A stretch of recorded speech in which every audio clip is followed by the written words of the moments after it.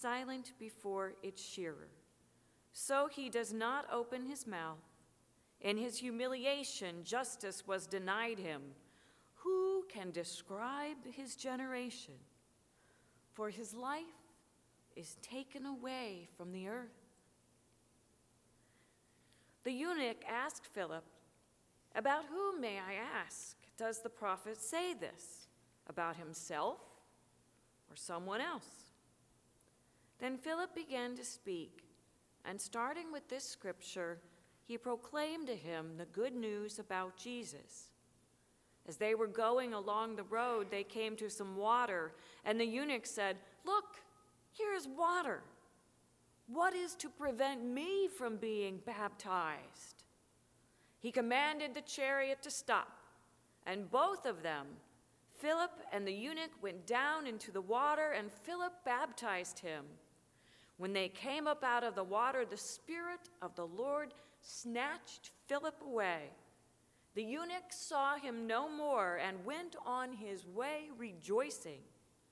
But Philip found himself at Azotus, and as he was passing through that region, he proclaimed the good news to all the towns until he came to Caesarea.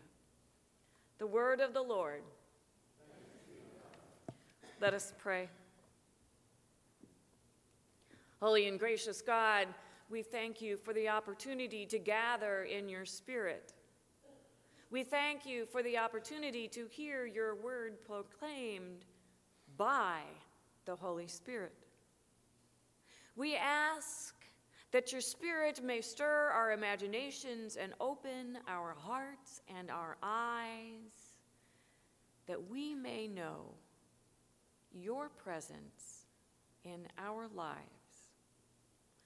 And may the words of my mouth and the meditations of all of our hearts be acceptable in your sight, our strength and our Redeemer. Amen. Spirit shop. That's what the sign says. Spirit shop. It also says, just to the left of it, Magruder's. If you go and you look at the mast over Magruder's, there's Magruder's and then small sign, Spirit shop. And we know the spirits sold at Magruder's are things like brandy and scotch. But it got me wondering about just those words, Spirit shop. And what if there were a shop that sold different kinds of spirits? Like, for example, if one were very low in spirit, could there be a shop that could sell a bright new spirit?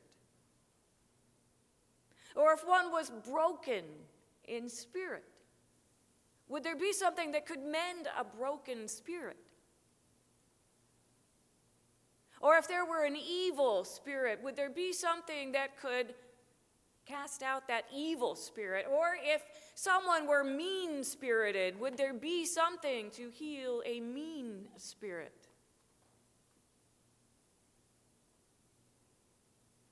Maybe they'd sell a ghost, a spirit. We speak about the spirit of the law, or the spirit over the letter of the law. I've cleaned my paintbrushes in mineral spirits. In some ways, these are some things that are distilled. In some ways, the spirit means the essence of. But at pep rallies, when I was in high school, we tried to get school spirit. Sometimes spirit is an energy. Sometimes we talk about it as conveying a feeling or just a mood. But when the Bible talks about the Spirit, and we gather in the presence of the Spirit, we're talking about the life-giving presence of God, the Holy Spirit. Now, it's no wonder that when we gather in church and we're talking about the Spirit with so many understandings of spirit out here in the world that we may sometimes lose the concept that can get conveyed here. We have to study the Spirit with a capital S here. And it's great that we have the book of Acts, because it's the Acts of the Apostles. I had a seminary professor who said it would be more likely named, or more rightly named, the Acts of the Holy Spirit, because the Holy Spirit is one of the primary actors in the book of Acts. So, we're going to take some time with this story about Philip and the Ethiopian eunuch and the Holy Spirit. Philip was called by God in the early church to be a deacon, and he was put in charge, one of 7 in charge of caring for the poor. When the other deacon, Stephen, was murdered, the deacons and some of the apostles fled Jerusalem. And they went to other places and they proclaimed the gospel of Jesus Christ. Now the Spirit told Philip to go to the wilderness road that goes down from Jerusalem to Gaza. Now in truth, this was not a wilderness road. This was a well-traveled road. But in the Bible, the wilderness is code for liminal space, the place of spiritual transformation, that wild place where anything can happen and people can be transformed. That's the wilderness. If you have ever felt called to go for a walk in the woods,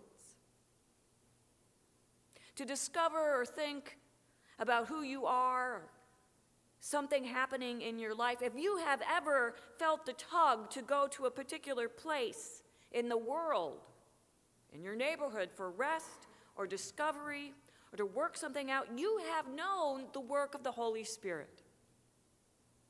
Certainly, Henry David Thoreau knew this on the shores of Walden Pond.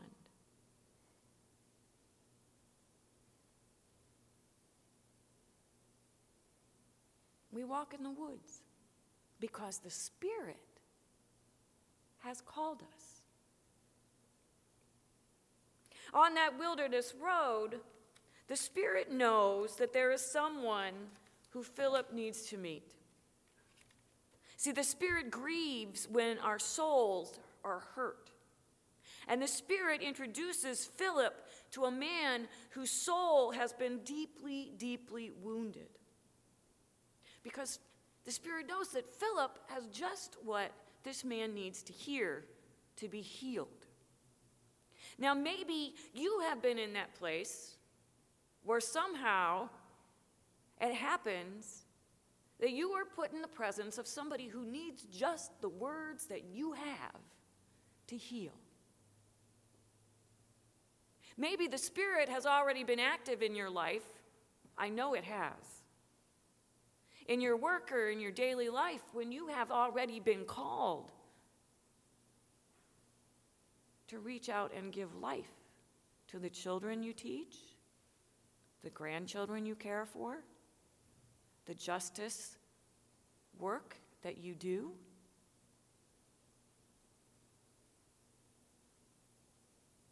When you have been in that place at the right time, just when somebody needs your help, your comfort, you know the Holy Spirit.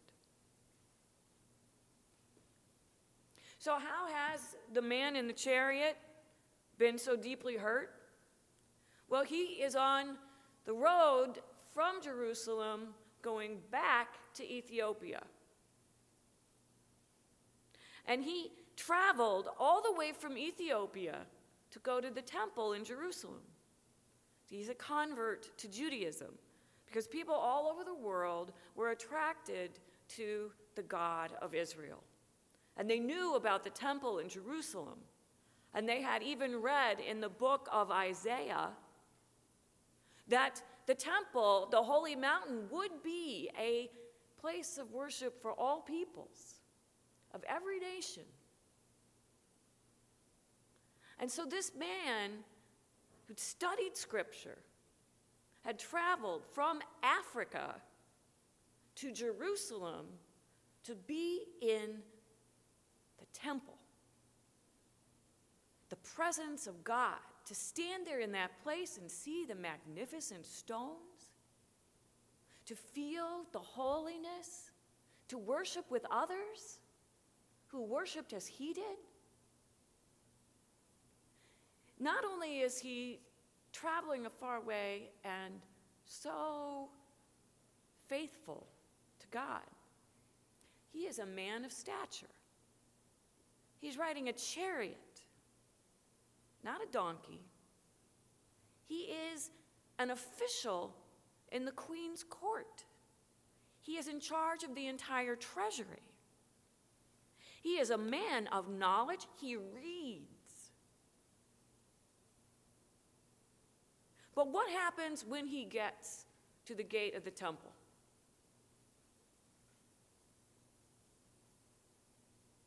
They don't let him in. Why?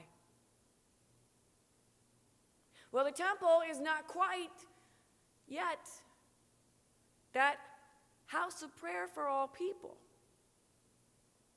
It wasn't that quite yet the place where all foreigners were welcome. Some people were banned. And there was another thing on top of that. He was a eunuch.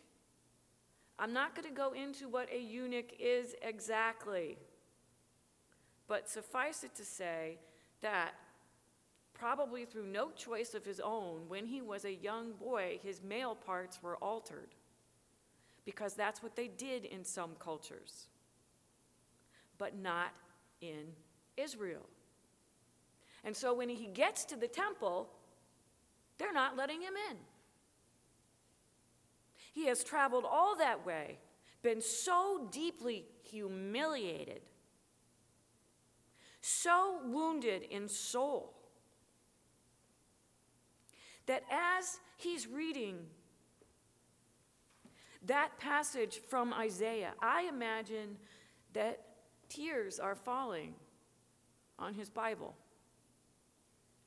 and that his heart is burning with sadness and with pain and with anger.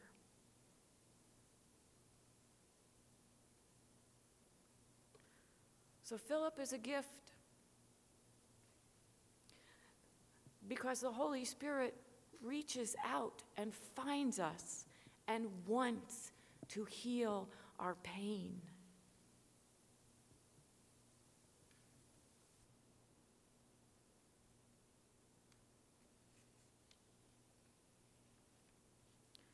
The eunuch asks, this lamb who was led to the slaughter, who was humiliated,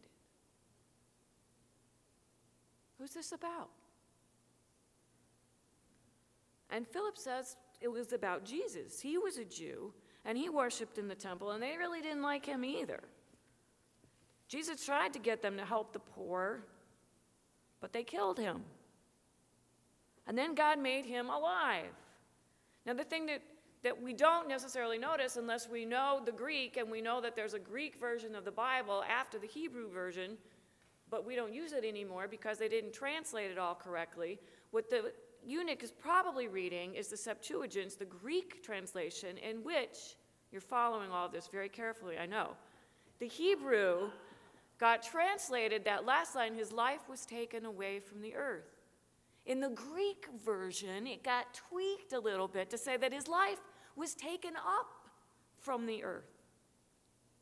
Like the way Elijah was taken up by the chariot. So Philip was hearing Jesus was taken up from the earth.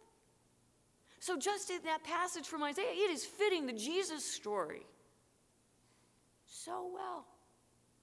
And Philip can tell all of this story right there to this man and help him understand that what Jesus was about was the Holy Spirit alive and connecting people, and Jesus is still alive. And no matter whether you are Jew or Greek or Ethiopian or a man or a woman or a child or rich or poor or a eunuch, the Spirit reaches out to you. The Spirit of the living God of Israel through Jesus. Really? I can worship God? You will let me be a Jesus person and I can be a part of this community?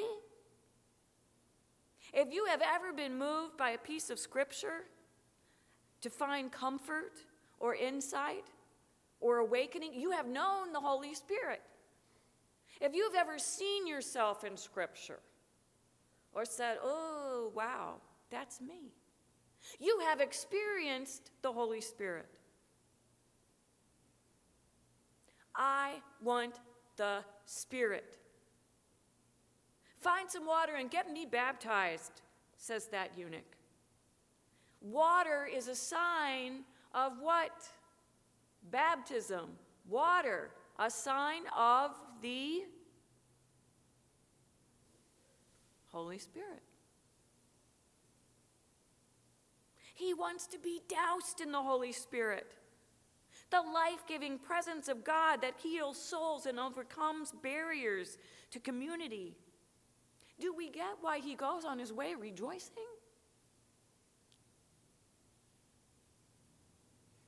He has been loved and accepted. His humiliation has been taken away.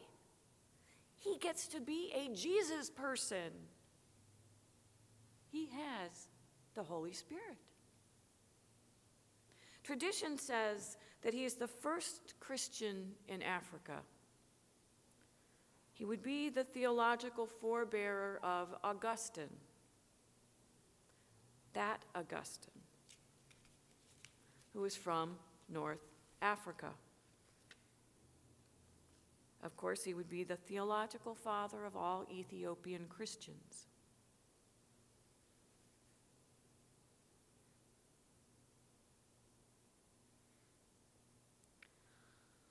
If you've ever been humiliated or rejected because something about you just wasn't quite right,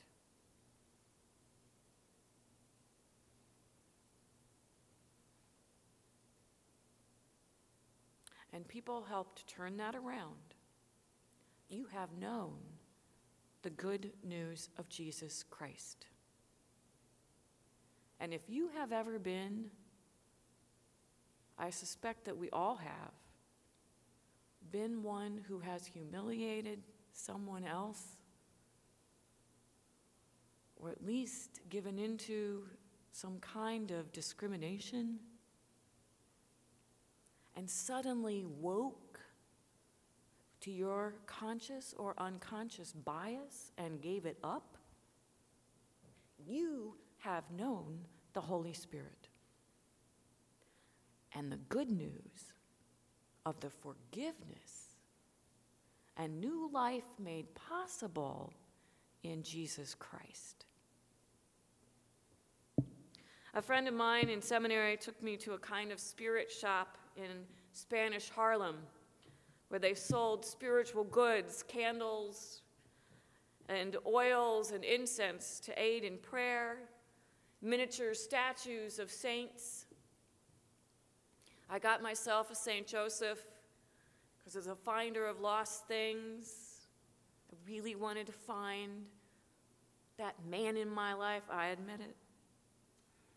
There's a magnet on the bottom of that little statue. You could hang him upside down permanently.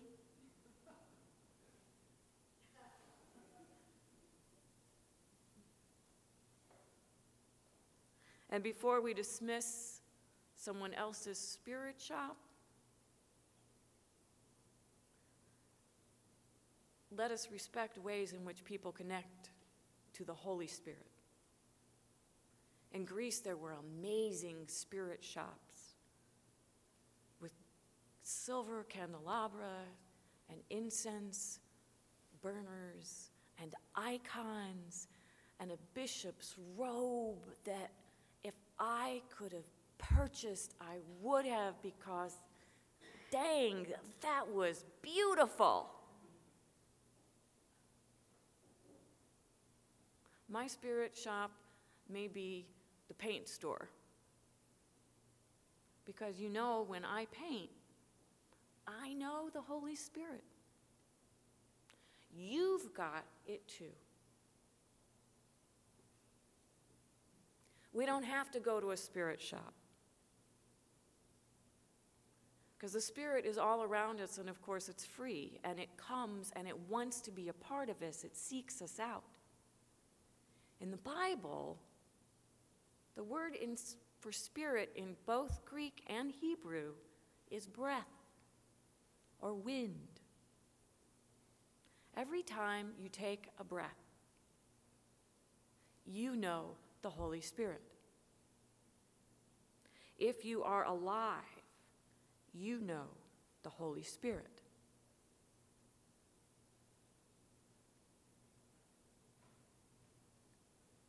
The Spirit is everywhere, the giver and renewer of life.